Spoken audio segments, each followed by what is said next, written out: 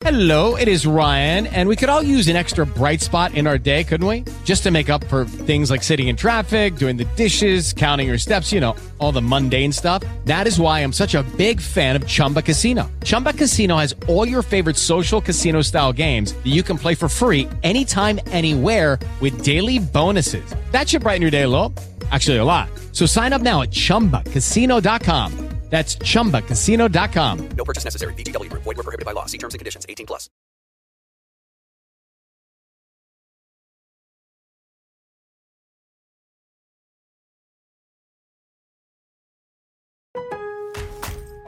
As a pro, you know you can count on Lowe's for savings. Only at Lowe's, save on new Flex Stacked Lithium and get power that changes everything. With more power, longer battery life, and faster charging than traditional lithium batteries. Right now, get up to $150 off with purchase of select Flex 24-volt tools. Buy more, save more, now at Lowe's. In-store, must-ask cashier to scan barcode at time of purchase. More terms and restrictions apply. Savings varies based on total purchase. Minimum spend of $300 required. See Lowe's.com for more details. Selection varies by location. Valid through 10/26.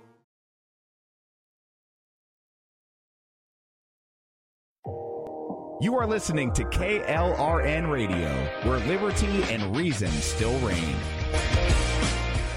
Hi, I'm Jay Farner, CEO of Quicken Loans, America's largest mortgage lender. Spring will be here soon, so if buying a new home is on your to-do list, right now is the time to call Quicken Loans. Learn about which mortgage options make sense for you and get a jump on your competition. With our exclusive Rate Shield approval, the low rate you lock today is protected for up to 90 days while you shop for your new home. With a Rate Shield approval, if rates go up, your low rate stays locked. But if rates go down, you get that new, even lower rate. Either way, you win. Talk to us today at 800-QUICKEN or go to rocketmortgage.com to take advantage. Here's another great reason to work with us. For a record 9 years in a row, J.D. Power has ranked Quicken Loans highest in the nation in customer satisfaction for primary mortgage origination. Again, to lock in today's low mortgage interest rate and get the security of our exclusive Rate Shield approval, call us today at 800-QUICKEN or go to rocketmortgage.com. For J.D. Power award information, visit jdpower.com. Rate Shield approval only valid on certain 30-year fixed-rate loans. Call for cost information and conditions. Equal housing lender. License in all 50 states. NMLS number 3030.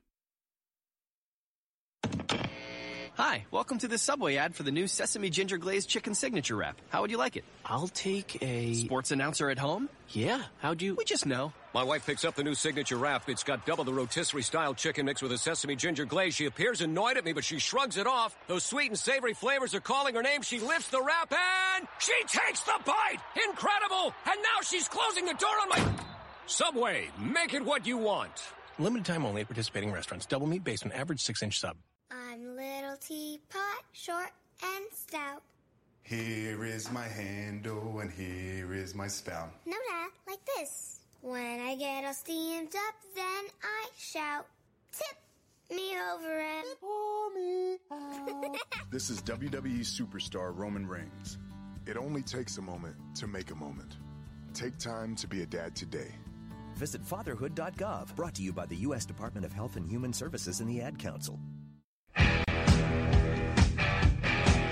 KLRN Radio has advertising rates available. We have rates to fit almost any budget. Contact us at advertising@klrnradio.com.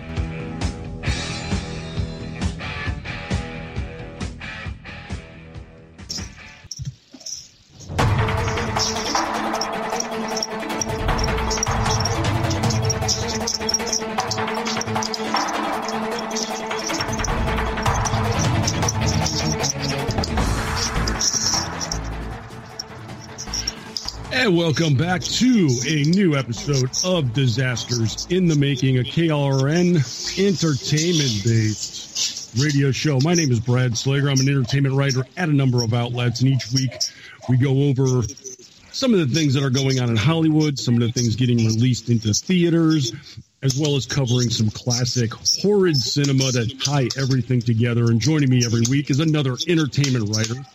He plies his trade over at ScreenRant.com. Paul Young. How are we doing tonight, Paul? Hey, good morning, Brad. We are fortunately high and dry over in this section of the state.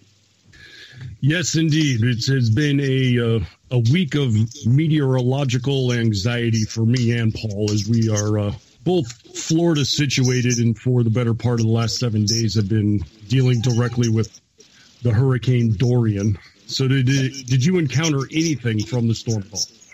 Yes, weather people, and that's about it.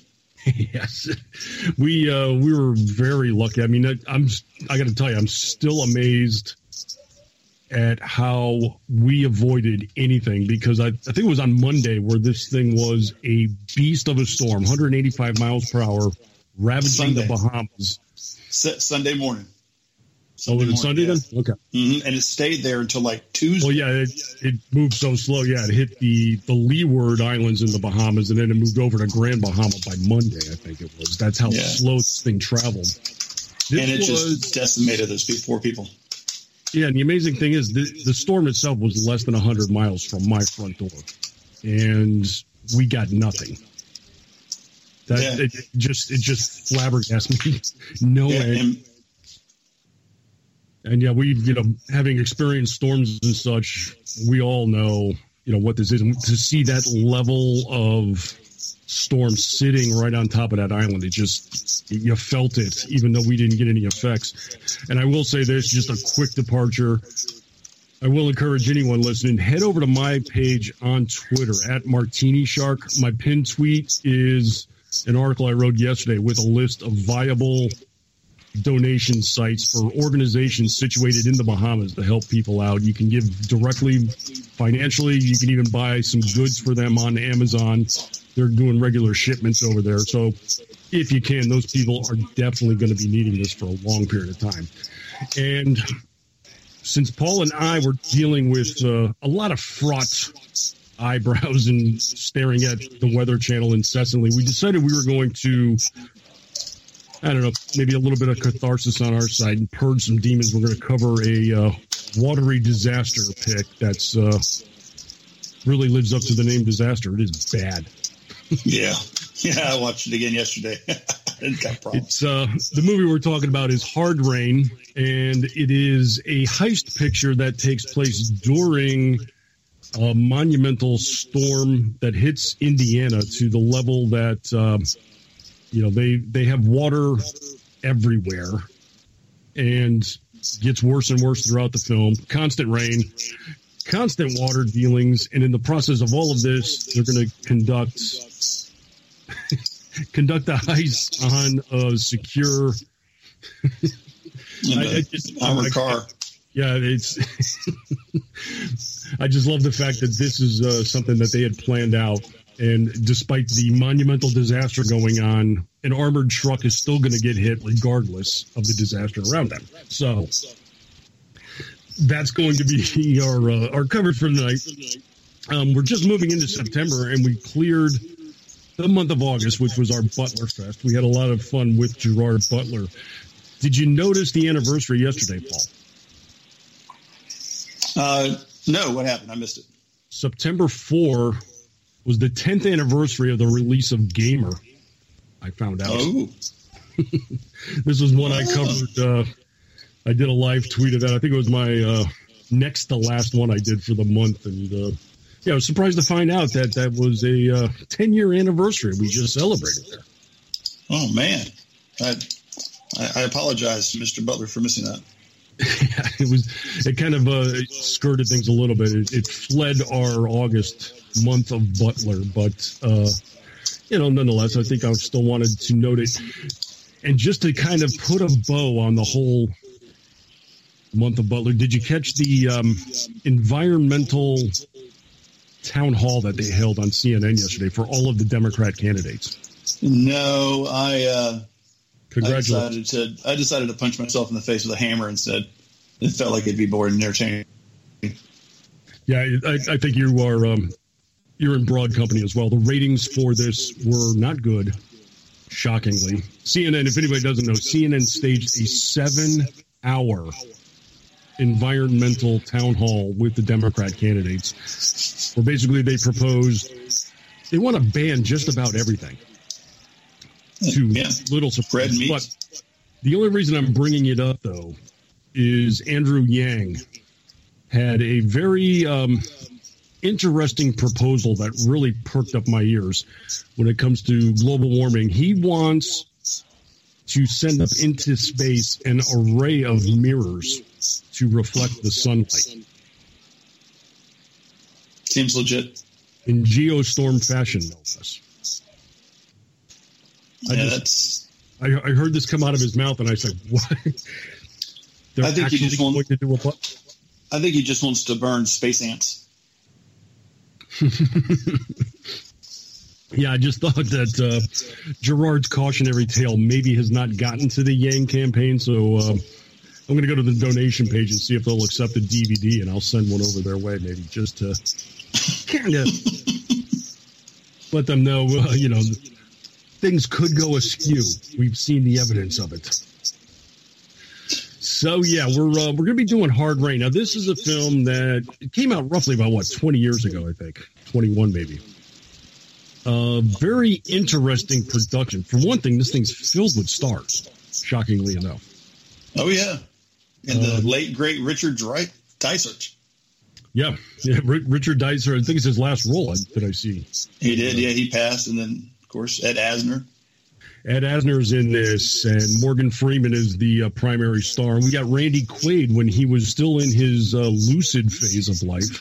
Mm-hmm. And everybody's favorite grandma, Betty White. Yes, we got the scene-stealing Betty White, who, at the start of things, I thought she was really good. She was kind of leaning into that Lake Placid feel that she had going on, but then she really just became a harpy.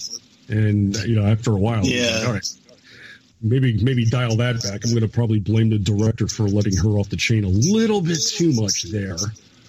But, and Christian Slater also stars in this. He was also a producer of the film. So, yes, I saw that. And I'm not sure why. assuming he put up some of his own cash for this venture. Yeah, that would make sense.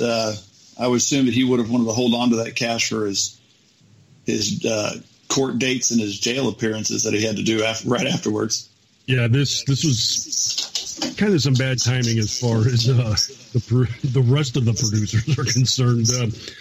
Slater had a little bit of a downturn in his life and career right around the time of shooting this.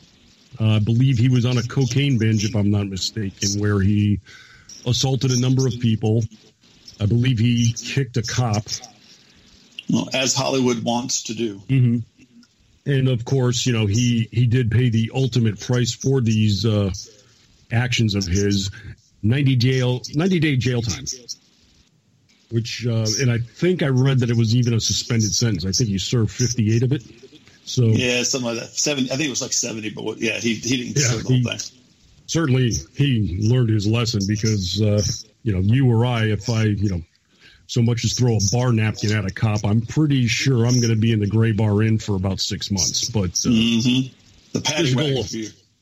physical assault is acceptable, I guess, in Beverly Hills. So that's workable on the Slater side of things. But yeah, his money and a lot of others went into this film. $70 million production this was. And this is in 1998 dollars. So this was a significant, it's a pretty good budget these days, but back then, let's, factor for inflation, this would probably today cost anything like $120 to $150 million probably.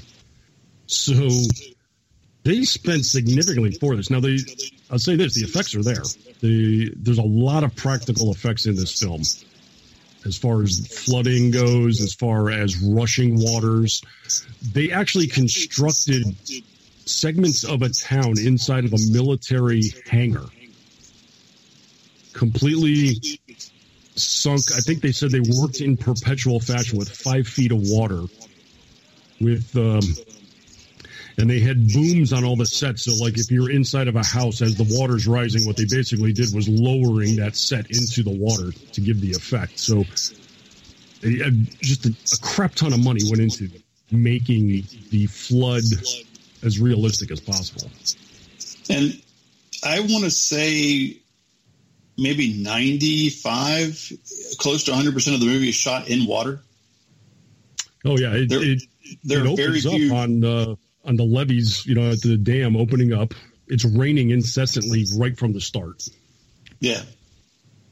Now, I don't know if don't know if you caught this, but that whole opening scene that starts with the Paramount's logo, and then it drops down and it's rolling over the city in general, and then it comes down inside Main Street and comes up behind some cars that are pulling up off a side road. Mm-hmm. But then they throw up a logo right there behind one of the cars, and it says like directed, produced, or something by that. They used to hide the plate and switched it from CG to live action, which was actually pretty smart. You could barely see it. Now, back when we were watching this movie in the 90s, we didn't see the CGI because to us that we were just looking at what was going on. But you watch it now and it's clearly all CG. But at the time, that was one of the longest plate shots that they had done in a movie, like ever, where it started. It was all made up. All of it was completely made up until they put that logo up and they switched to a live shot of the cars driving down Main Street, which is rather impressive. You could tell these days, like basically the opening of it, it starts in, it's basically zoomed in on two of the levees that have opened up on a dam. And then it's pretty much one continuous crane shot, tractor shot on a helicopter, let's say. And you're coming over landscape and it's flooded out.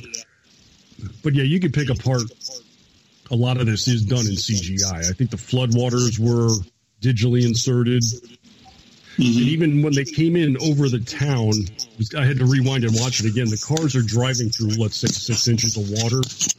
Yeah, all of that is CG. Yeah, they didn't actually come in off a helicopter, so they had to digitally insert all of the splashes coming off of the tires, and the water you could just see is not clean up against the bumpers of the cars and such. No, it's not just the cars. That whole, and the water, that whole scene is CG. Everything about it, the buildings, the cars, the lighting, the whole thing. It was the longest. It was looking like to me they probably, it looked like they had shot it practical and then inserted around it. So they probably did a tracking shot of some sort to keep it together so they could know where it was. But if you go back and watch, and when that very beginning of that scene, you'll see this logo pops up, and it's just like words written, and that is when they switch from the computer shot to the live action shot. So they just laid them over on top of each other. It's actually kind of flawless on the way they did it, especially considering they did it in the mid, early or late 90s. Right. And that's all due to the director, Michael Salomon. He was a cinematographer. He was an award-winning cinematographer. He's only directed 3 films, this one and one directed DVD and something else. But I mean, he's done a ton of TV work primarily as far as directing goes. But yeah, he is a cinematographer. So he's a good one too, because he worked on The Abyss. He got nominated for an Academy Award on that one. He got nominated for an Academy Award on Backdraft and Far and Away, Arachnophobia. So he knows how to frame a shot. And this movie has a lot of flaws. The cinematography is not one of them. No, there's some decent shot setup. Yeah, it's very well composed. And the interesting thing I saw too. Now when the levee breaks at the end, that was a model. Right, the Independence Day style model. Yeah, it's physical miniatures. Even there's cars spilling through it and such like that, which I found really interesting because 95% of this film is shot practical. I mean, we are talking boats going down the middle of a flooded road and scenes where the levee breaks and you've got water washing and carrying boats and washing people over. I mean, there is a lot of physical work put into this that's pretty impressive for a garbage script. The script itself is just not there at all. There's not much going on beyond the fact that we want to rob an armored truck. Storm came. Okay, we're still going to rob an armored truck. And that's about it for motivation. And that just shows you that not everything that a writer writes is going to be fantastic. I mean, Graham Yost is the guy who wrote this. And he also ended up writing shows of Justified, Falling Skies. Mm-hmm. I mean, he's The Last Castle. I mean, he's Band of Brothers. He's got some really good stuff to his name, and this just isn't one of them. He also did Broken Arrow and Speed. Okay, there's that probably right there is a perfect dichotomy of quality and what you're getting. I mean, the main thing here is you're talking about a band of individuals that are robbing this armored truck headed out by Morgan Freeman. He's got a couple of lunkheads for some reason. There's always got to be those stupid guys that nobody can tolerate and contributes nothing, and yet he's also part of the crew. Smart. Mm-hmm. The guy that runs the dam is called in at the last minute, and their entire plot is to get the money. There's no motivation. Like, they never explain who Morgan Freeman is, what he's doing, what's driving him to do this. There's really... you didn't hear that? I mean, they said it several times. He's just here for the money. Exactly. That's what he kept saying. I'm just here for the money. Mm-hmm. And that's pretty much how he signed the contract to do this film. He was just there to do it for the money. Because he hated this. He hated working on this movie.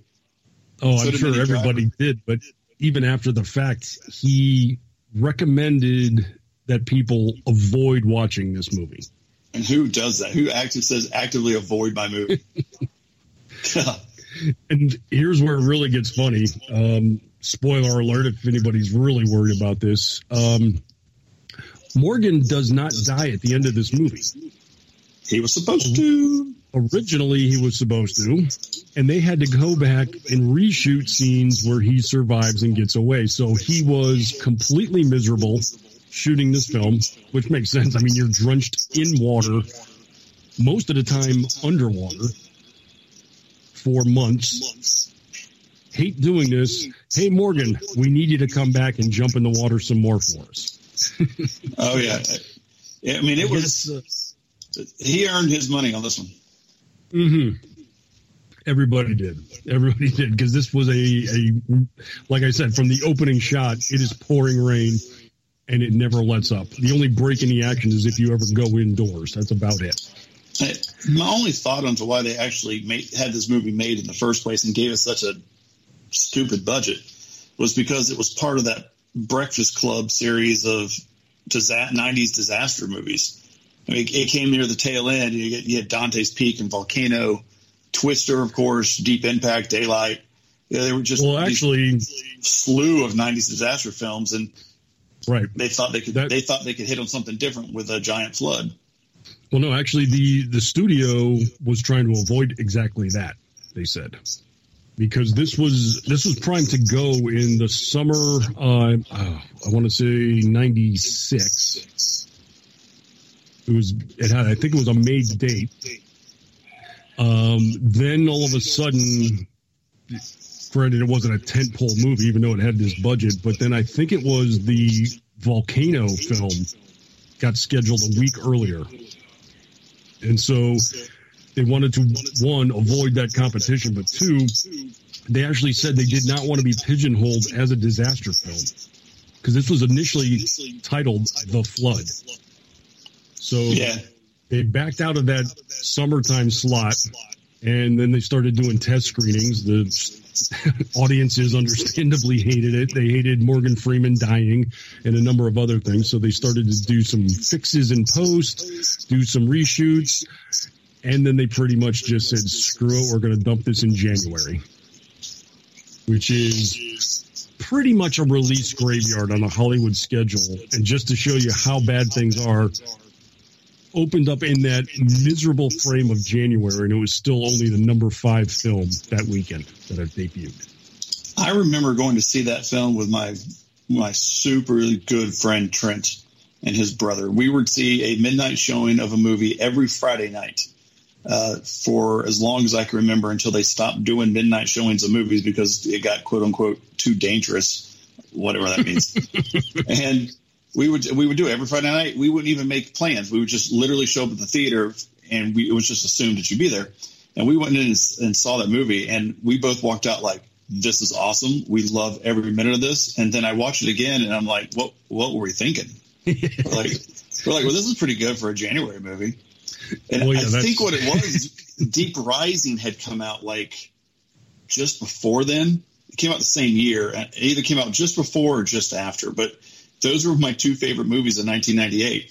Were Deep Rising with Treat Williams and Hard Rain. Don't ask me why. I mean, I was just scheduled to do, or destined to do this type of job for way back then.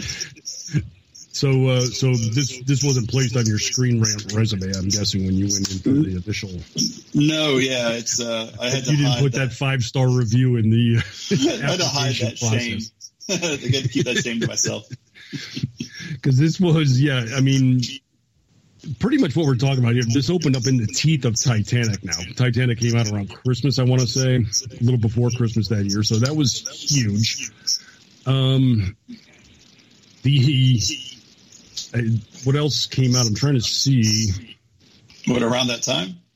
Yeah, the competition, as I recall, was not significant beyond Titanic. Pretty much anything that got released for about a 2-month period just got crap hammered by the sinking boat.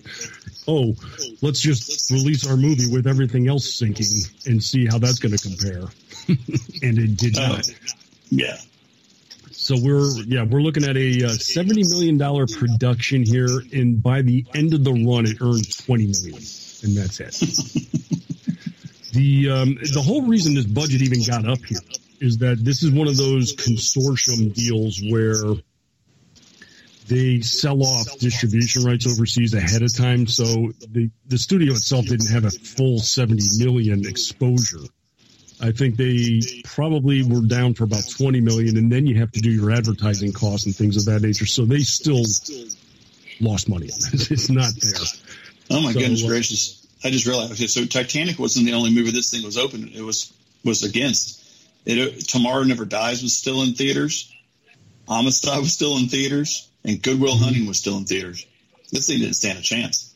No, it did not. And these are just a few of the other films that opened that weekend. Fallen with Denzel Washington, which not so too many people can remember.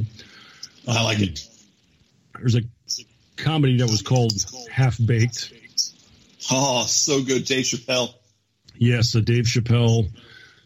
One of the few times he managed to get onto screens and pretty much said, I give up. And then there's the family adventure Star Kid. Star Kid? What is that even? Exactly.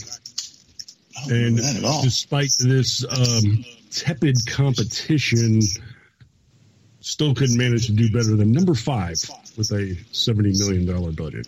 So, wow. Yeah, that's you're pretty much looking at a bad start here. And a lot of times what they do is release these in theaters so that they can then market them as a Hollywood release in Europe. And this thing performed so poorly that it barely got any of the European releases that they sold distribution rights to. The BBC was involved in this as well. No, that's right. Yeah, I remember reading about that. I think they did put it on television there to some respectable response, but as far as like say Germany and Japan and a few of the others, it never really materialized. And this is a distribution outfit. It was called I think it was Mutual Entertainment was behind this. They've had a number of other films they were attempting to get into the business with. Almost all of them were mistakes and disasters, and all of their foreign investors basically walked away from it. So that was the machinations behind it, and we'll dig in a little bit. But speaking of disasters in theaters, I over at the Federalist, I drew up a list of the 15 bombs from this past summer. Only 15? Yeah, it was tough to come by, I gotta say, because it was just a lot of meh. There wasn't like a lot of real heinous, in-your-face, nasty disasters. But most of the sequels that came out, there were some amazing stats here that I think for 16 consecutive weeks this summer, there was a movie in the number 1 position that was based on prior properties. That's great. 4 months of product that were all sequels, remakes, reboots, something of that nature. And probably all of them were Disney owned. Well, the Disney owned ones were the only ones that did well for the most part. But like Secret Life of Pets, remember when that came out a few years ago and that was a monstrous hit? Mm-hmm. The sequel came out and could not even manage to make half of the money. The first one. That explains why Universal scrapped plans for a Secret Life of Pets 2 location in their parks. At one point, they were supposed to open it up like 2020. I think there was supposed to be a Secret Life of Pets ride/area, and I guess after the movie didn't do so well on the DVD market, it did pretty well in the movie theaters, but not so well on the aftermarket. They scrapped that plan and changed it and moved it into just their afternoon parade. So that's the only place you can see Secret Life of Pets is in the afternoon parade. Okay, so they only have characters, but they don't have any nothing physical that really relates to locations to go visit and immerse yourself. Nah. Yeah, there was a lot of mistakes in here in my list. Like for instance, they tried to bring back Shaft again with Samuel L. Jackson. Completely fizzled. Nobody went to see that. Godzilla King of the Monsters was just didn't do anything that the last one did in 2014. There weren't enough monsters. Yeah, I don't care about the humans. They pulled the plug on 17 monsters. They should have gone for the full 20, maybe. I don't know. They had the same problem with this movie that they did with the Transformers series, and they put too much human interaction. I want to see giant monsters beating the crap out of each other, and that's it. I don't I was definitely in theater for that one. And I was just amazed that no matter where they had to go in the world to go battle these monsters, they had to make sure that the audio technician went along with them. So he's flying on military transports. He's on the scene wherever the monsters are fighting. And he's also in the submarine that's going into the volcano to find the radiation that's going to rejuvenate Godzilla. Because, you need an audio technician for this kind of venture. Of course you do. They have it on LinkedIn as a job. Men in Black International, they tried to reboot that franchise to failings. Ugly Dolls was my second biggest bomb. Oh my gosh, dude, that movie was so bad. My daughter and I went to a special screening of it, advanced screening, and we both walked out like, that's the worst thing we've ever seen. And we watched Assassin's Creed. This was bad, like bad. It wasn't even like fun bad. It was just bad. And Blake Shelton does one of the voice of the mayor. And it was, I think they just had him record that on his iPhone as he was driving to work and to do something better. It was not good. It was not good. Yeah, they definitely rushed this into production. And this is made by STX Entertainment. They are desperate to get into distribution and be a big player in Hollywood. Mm-hmm. And they actually partnered. They had 100 promotional partners across the world for this movie. Oh, my gosh. They have a Hulu series in the making of this coming up next year, I think. Yeah, I mean, they went full bore thinking they had just cornered the market and they had the newest lightning in a bottle animation hit on their hands. Nope. Trolls beat them to it. Basically. Yeah, Trolls beat them to it, and they still wasted their money. Now, they should have just started with the Hulu series. Had they just done nothing but a Hulu series, it actually probably would have been okay. Or at least it would have hit its target audience. Yeah, they invested, I think, 50 to 60 million producing it, another 100 million in promotions and such. This thing opened at 8.6 million on its opening weekend. Barely made it to 20. So, all right, I wanted to touch on that. So we're going to take a break here, bottom of the hour. Then we're going to come back. We got some additional Hollywood news, some DVD features, and then we'll dig into this disaster of ours called Hard Rain. So stick with us, folks, for about 2.5 minutes. We'll be right back.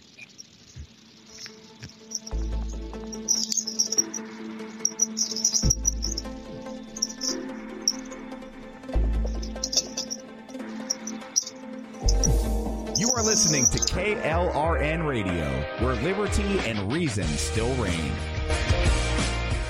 Hi, I'm Jay Farner, CEO of Quicken Loans, America's largest mortgage lender. Spring will be here soon, so if buying a new home is on your to-do list, right now is the time to call Quicken Loans. Learn about which mortgage options make sense for you and get a jump on your competition. With our exclusive Rate Shield approval, the low rate you lock today is protected for up to 90 days while you shop for your new home. With a Rate Shield approval, if rates go up, your low rate stays locked. But if rates go down, you get that new, even lower rate. Either way, you win. Talk to us today at 800-QUICKEN or go to rocketmortgage.com to take advantage. Here's another great reason to work with us. For a record 9 years in a row, J.D. Power has ranked Quicken Loans highest in the nation in customer satisfaction for primary mortgage origination. Again, to lock in today's low mortgage interest rate and get the security of our exclusive Rate Shield approval, call us today at 800-QUICKEN or go to rocketmortgage.com. For J.D. Power award information, visit jdpower.com. Rate Shield approval only valid on certain 30-year fixed-rate loans. Call for cost information and conditions. Equal housing lender. License in all 50 states. NMLS number 3030. Hi, welcome to the Subway ad for the new Sesame Ginger Glazed Chicken Signature Wrap. How would you like it? I'll take a... Sports announcer at home? Yeah, how'd you... We just know. My wife picks up the new signature wrap. It's got double the rotisserie-style chicken mixed with a sesame ginger glaze. She appears annoyed at me, but she shrugs it off. Those sweet and savory flavors are calling her name. She lifts the wrap and she takes the bite! Incredible! And now she's closing the door on my... Subway, make it what you want. Limited time only at participating restaurants. Double meat basement, average 6-inch sub. I'm little teapot, short and stout. Here is my handle and here is my spout. No, Dad, like this. When I get all steamed up, then I shout, tip me over and pour me out. This is WWE superstar Roman Reigns. It only takes a moment to make a moment. Take time to be a dad today. Visit fatherhood.gov, brought to you by the U.S. Department of Health and Human Services and the Ad Council. KLRN Radio has advertising rates available. We have rates to fit almost any budget. Contact us at advertising@klrnradio.com.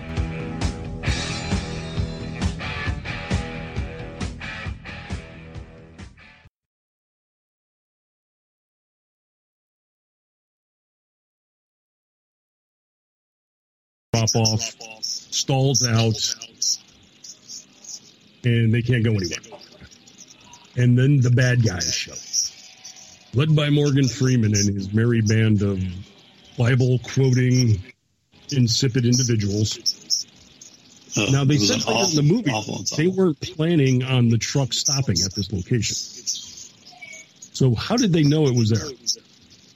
Oh, he made the announcement. He called him on the radio.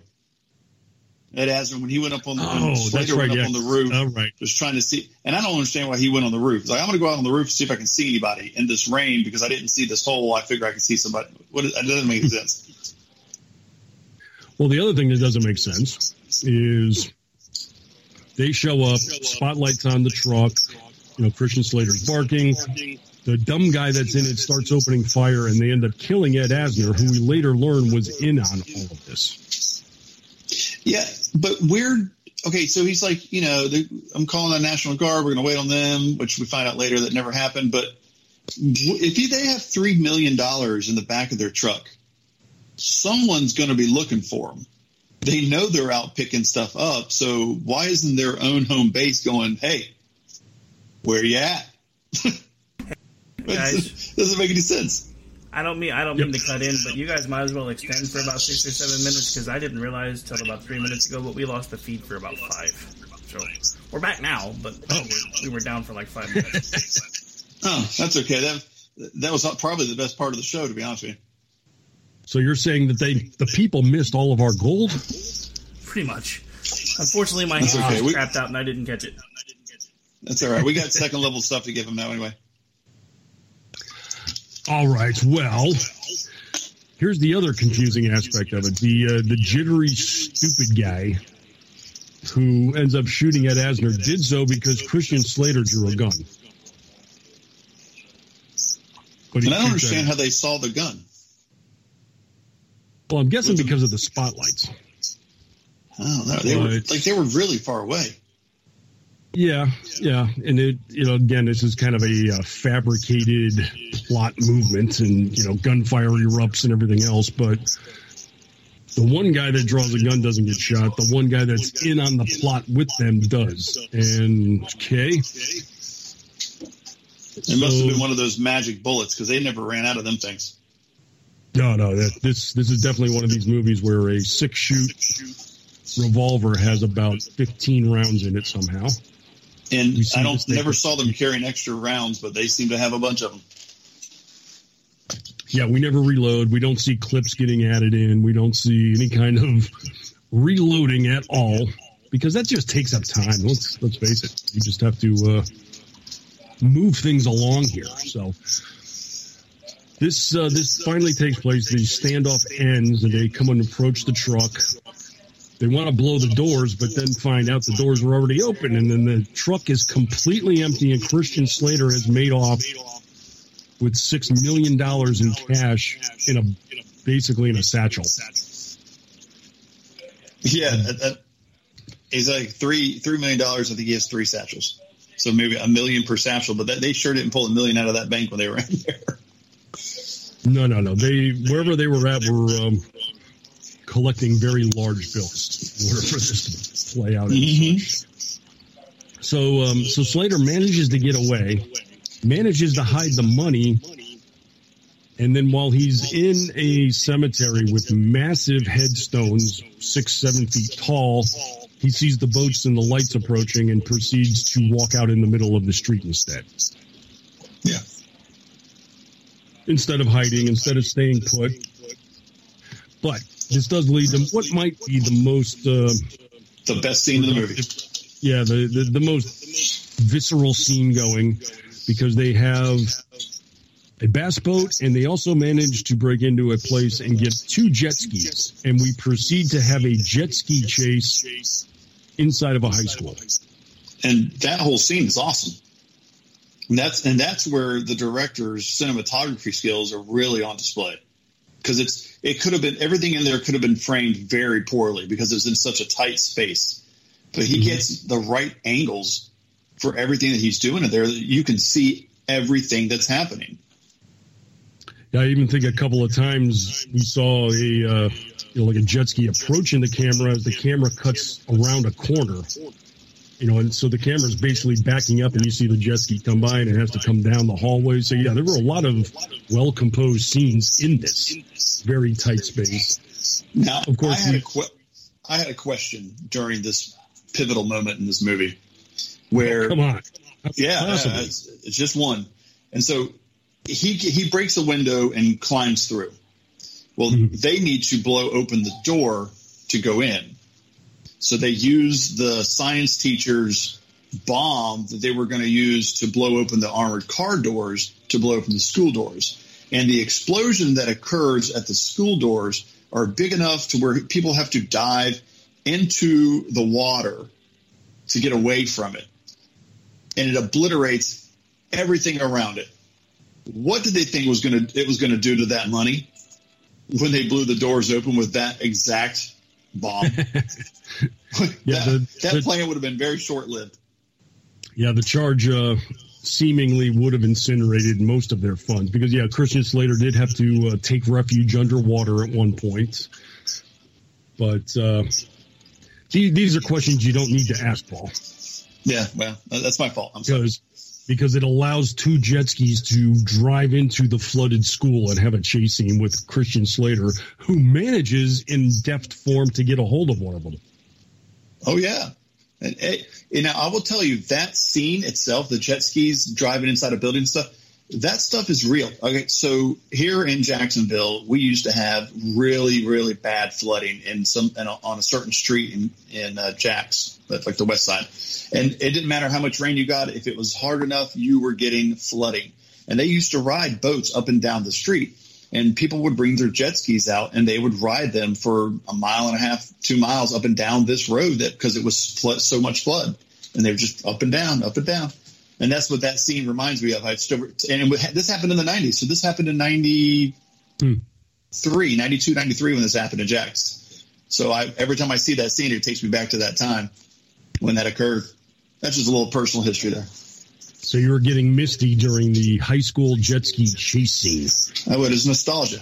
Nostalgia hit me right in the feels. For you. So the way Christian Slater gets the drop on this is, he's kind of stuck. The dumb guy says ramming speed as he throttles up inside of a tightly enclosed school. And believe it or not, this actually goes awry because Christian Slater does something really ingenious here. He moves out of the way. Jet ski hits a stair. He flies into the trophy case, and now Christian Slater has a jet ski.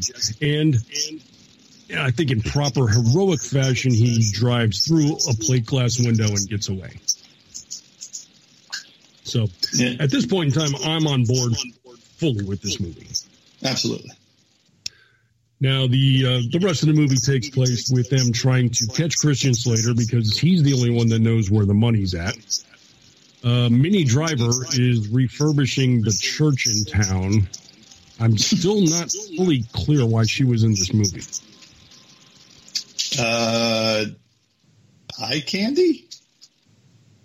No, that's... yeah. I mean, she was serving a purpose that's unclear because she was in the police station while Christian Slater was arrested for a term. She was in the middle of all of the gunfire. Christian Slater was apparently falling for her because he had to rescue her a few times, I think. But what does a church refurbishment expert really have to do with anything? Plot. Yeah, I was struggling to figure out where she fit in this movie and why she would have stayed back and try to run. I don't know. None of it made sense. I couldn't grab it. I mean, why would she keep inserting herself in the action? Why did anybody in the action have to have her involved? There really wasn't anything. Oh, I know why. The potential rape scene. They had to show one of the cops being super, super dirty. It wasn't bad enough that they were killers and thieves. Now they had to be sexual assaulters as well. So if they don't have her in the film, they can't set that sexual assault up. Got it. So it was unclear the fact that they wanted to steal $3 million as well as killing people. We didn't really pick up on them being bad guys. So now one of them has to be raping. That's right. Okay. Got it. Yep. Yeah. This is also a movie where a couple of times they do the silent helicopter trick where boats and jet skis can just suddenly appear on people without any prior notice. Stealth. We're dealing with outboard motors and loud jet skis, but they just show up instantaneously. I thought, too, maybe a little bit of a plot hole here. There was a gripping scene where the water level was rising up to a transformer, and they had to get off the metal stanchion they were climbing. Then the dumb bad guy shows up. And he climbs on the metal stanchion and gets shocked and catches fire. The guy that just climbed out of the water in a torrential downpour. Onto a metal. Do you know, and by the way, those transformers, when they explode, they don't do that. They just pop, and all of that. A transformer is not a capacitor. It doesn't store energy. It just ups the voltage and the amperage. It's a step up, so it can go further distances. If it blows, it just blows. It doesn't distribute its stored energy into the water because it doesn't have any stored energy. Not to mention that all the power to this town would have been turned off before any of this ever happened. They never would even have power left. But the fact that he caught on fire, do you know the type of electricity required to catch a wet piece of clothing on fire? It cannot be produced by an exploding transformer. No, he would have probably been vaporized in order for that to take place. I mean, oh yes. I mean, he climbed out of the water, so he's fully drenched while rain is still coming down, and yet he's bursting a flame. And okay. So this is all taking place while they're still trying to catch Slater, still trying to find him so they can find the money.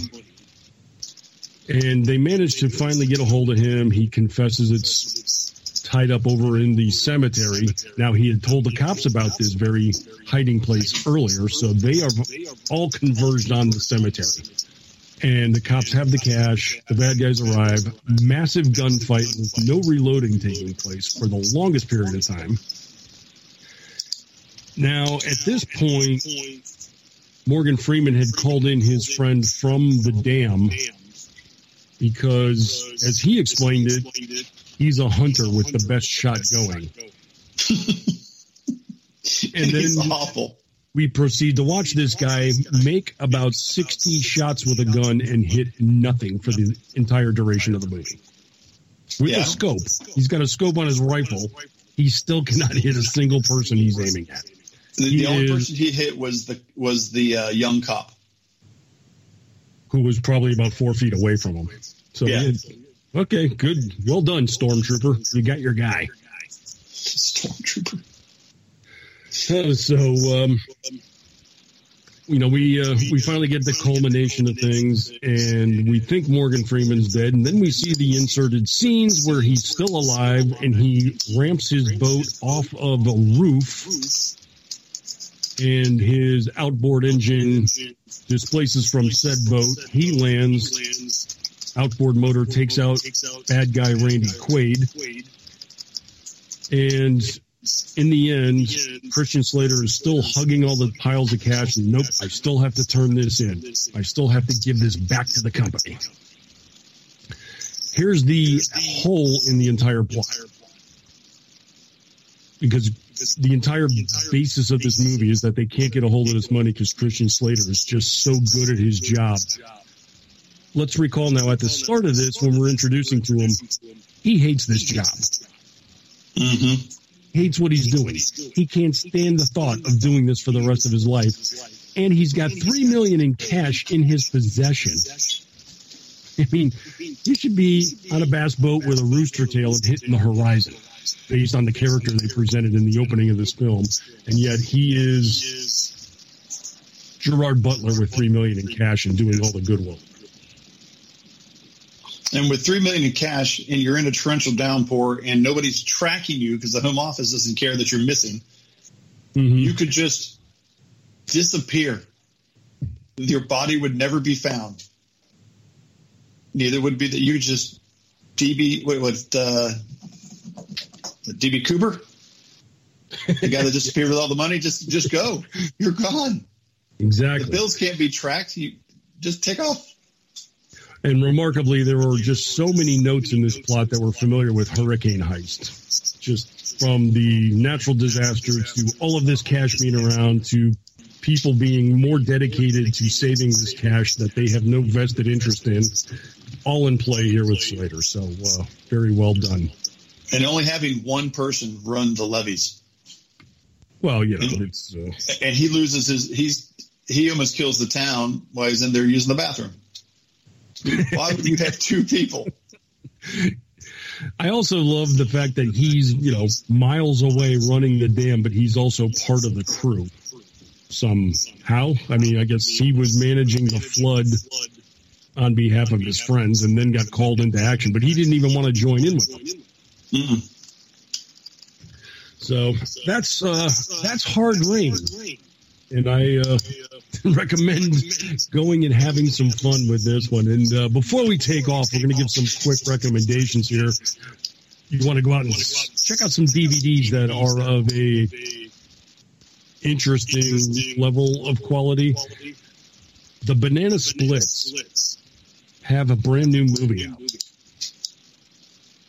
for some reason. Did you like it? I haven't watched it yet. I gotta say, yes and no. I mean, it's like so it's a hit. Themselves, I was never like it. They have this nostalgia thing, like people are ironically these days watching the Banana Splits for whatever reason. Back in the, they came from the '60s. If people don't know who we're talking about, they're a group of animal characters, life-size. They're basically like college mascots that ran a kids show for Hanna-Barbera. And they ran around an amusement park and they did some things on a set, and then they introduced cartoons. I mean, I remember being 6 years old saying, this is stupid. This is dumb. They're not doing anything. But it's Sid and Marty Krofft, so these characters look, LSD-infused creations that they are for children, which is Sid and Marty Krofft's whole career, basically. But there's some level of ironic amusement that people find from their childhood with these characters. So for some reason, they decided to go forward and make an R-rated horror movie with these characters. Makes sense. It's the next natural step in the evolution. I suppose, and they probably figured there's no other way to make money off of the character hassle we've got in our vaults. Let's try this. I mean, there are times where it works because you're looking at, and it's only because they're known characters. I think that it works to a degree, but it's also undermined by the fact that the banana splits were very low in cultural quality to begin with. So there's some ironic attachment to it. There's also a little bit, I mean, there is some legit gore in this at times for some reason, and it's really hard to describe. It's kind of like it works at times, but it's also a very low budget production. It was made in South Africa, of all places. So it's, I'll say this, it's different. So if you have any kind of foreknowledge of the banana splits, I suppose check this out for the sake of interest. I basically watch it so I can say, hey, I saw the banana splits horror movie that's rated R. And I have. So there's that. And just a couple others you might be able to find out there. There's one called Iron Sky, The Coming Race. Have you seen this one? No, is that the sequel? The sequel to Iron Sky? Yes. And the only reason I even mentioned this is because the synopsis just cracks me up. They say humanity finds its solace in the moon base once used as a Nazi stronghold. Nuclear war has destroyed the planet, yet a power that could ultimately decide the fate of mankind lies dormant under the wasted soil. And delving deeper into the hollow earth, a ragtag team pursues its longtime foe to find the secrets behind the creation of the human race. That just seems like a hell of a lot to load into a directed DVD sequel. I mean, I'm impressed. Hey, if you don't shoot for the stars, man, what's the point of even shooting? I mean, you got nuclear war, you've got Nazis, you've got the origin of man. Wow. I'm on board. And then just, quickly, one other I want to throw out is called Child Remains, where basically the married couple that goes out to a bed and breakfast in order to regather themselves because I guess she's falling apart as an individual. And, soon after they check in, they find out it's a haunted bed and breakfast. Right as this woman is about to purge herself of a nervous breakdown, she's going to deal with haunted ghosts in a bed and breakfast. Well, we've all got our things to deal with. So there's a couple of fun offerings you might find on Amazon Prime or Redbox, so check those out. But anyway, we got through the flood. We made it through dry land, and here we are wrapping things up. So I want to thank everybody for listening. Paul, thanks for jumping in on this mess again. Rick, thank you as always. And I'll just recommend one last time, anybody head over to my Twitter page, Martini Shark on Twitter. If you want to donate for the Bahamian relief effort, they can use it.